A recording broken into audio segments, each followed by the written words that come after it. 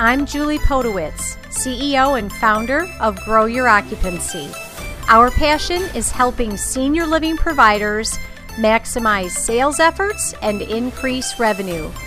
Join me as I chat with industry leaders who share their tips and strategies. And we'll have some fun along the way. Hello, it's Julie, the Grow Your Occupancy podcast. It's been a minute since I've done a podcast and wanted to jump on and talk through a few things of what's been going on. Happy fall. I might Grow Your Occupancy tumbler here. Good to go. It's fall in Middle Tennessee. If you love football, this is a great time of year. It's a great time of year if you don't love football. If you're a Michigan fan like I am, you're happy. Florida State, our daughter goes to Florida State. They're doing great. Toledo Rockets are doing great. Detroit Lions are doing great. I'm happy. What team do you root for? Let me know. I've been doing a lot of traveling at a lot of conferences, meeting a lot of people. Went up to Pennsylvania, did a 2-day outside sales training, focused primarily on role play. And words matter. And I'm here to be an advocate. Please join me on the platform of how important practice is. I know that there's pushback on practice and and the idea or the thought about, being your authentic self and being natural. I 100% agree. Be authentic and be natural. However, if think about an attorney in the courtroom, the authenticity needs to be there. The heart needs to be there. The knowledge needs to be there. Their natural self needs to be there. I don't know if you've ever been in a courtroom live. I know we've all seen movies and TV, and of course they're learning their lines, but attorneys practice over and over and over. We have a good friend who is a trial attorney.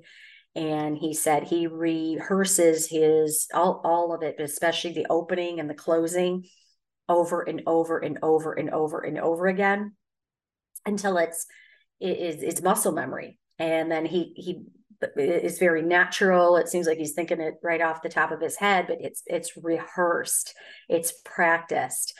And in order to become extremely confident, which is what's needed in senior living sales, this is a high level sale. It's difficult.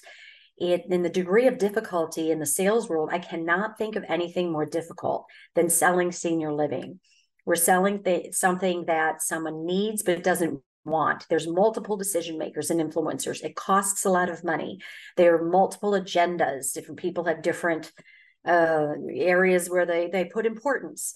And mom can stay home, and even though we're 4 states away, and we're juggling, we're competing against more and more and more competitors. We're competing against staying home. We're competing against the media, which can mostly be negative. They grab onto a negative story. We're competing against our own mindset and what we believe to be true. And that is probably the most dangerous.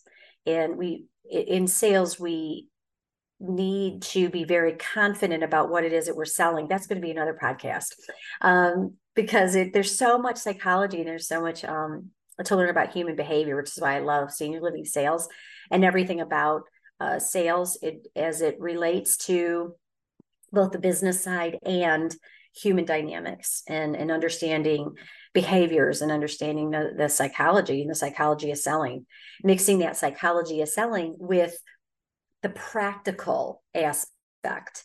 And the practical aspect is knowing words matter, knowing how to approach a situation.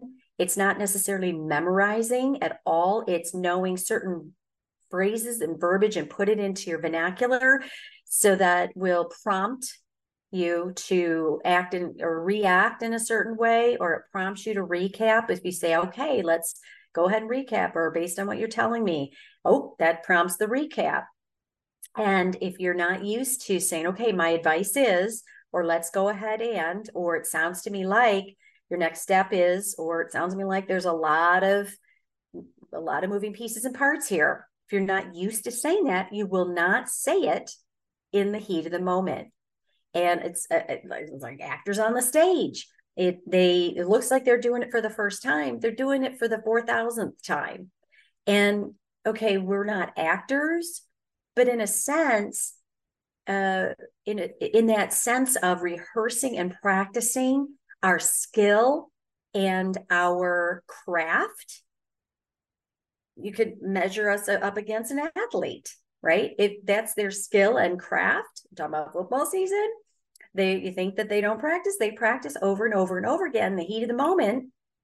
And they know their plays, they have their playbook, they practice them in the heat of the moment. Boom, the pressure is on that much higher. It's muscle memory, and as is selling senior living. So commit something to practice. Is it a certain phrase or verbiage? Is it asking open-ended questions? Is it pausing to let other people talk? And I'm here to tell you these things sound so simple, but they're hard. They're hard. If you commit to even the pause, it could be painful at first. And it's like working out. You got to continue to work at it and continue to self-reflect. Am I pausing? Am I jumping? Am I jumping to solve? Am I, instead of saying, okay, tell me more about that? Or, sounds like there's a lot of, you got a lot in your mind. Instead of jumping to give them a solution too soon. So if you do that, they're going to push back. The same with coaching others. If you jump to give some, oh, you know what you should do next, or let's do a hot lead review. And have you done this? Have you done this? Have you done this? Have you done this? In our efforts to be helpful, it can put the other person on edge. So thinking of not jumping in to solve too soon, because we might not know exactly what piece of that puzzle's missing. And what we think might be the right answer or solution might not be. It might be, but it might not be. So challenging, I'm challenging myself daily, and I'll challenge you all to think through that. Like, do I really know? Or let me ask another question, or pause for a second. Let the other person think through. Why do you think that is? How has that changed in the last 6 months? What is it about the other community that you like or strikes your fancy? Or ask another question, or pause, or reflect. There's a lot. It's a lot. I'm passionate about the craft. I'm passionate about the talent, and I'm passionate about the business, and how important it is that we are the best of the best, because it's changing lives. You're changing lives on a daily basis. So I'm Julie with Grow Your Occupancy. If we can help you in any way, I will we'd be more than happy to, or Danny or any of our team, more than happy to. If you need a little bit of help in the interim, our virtual sales specialists are available to help you short-term or long-term, doing amazing things. Have a great fall, a great end of the year. Commit to practice, commit to excellence, and let's commit to helping more and more and more families and see that occupancy growing through 2024.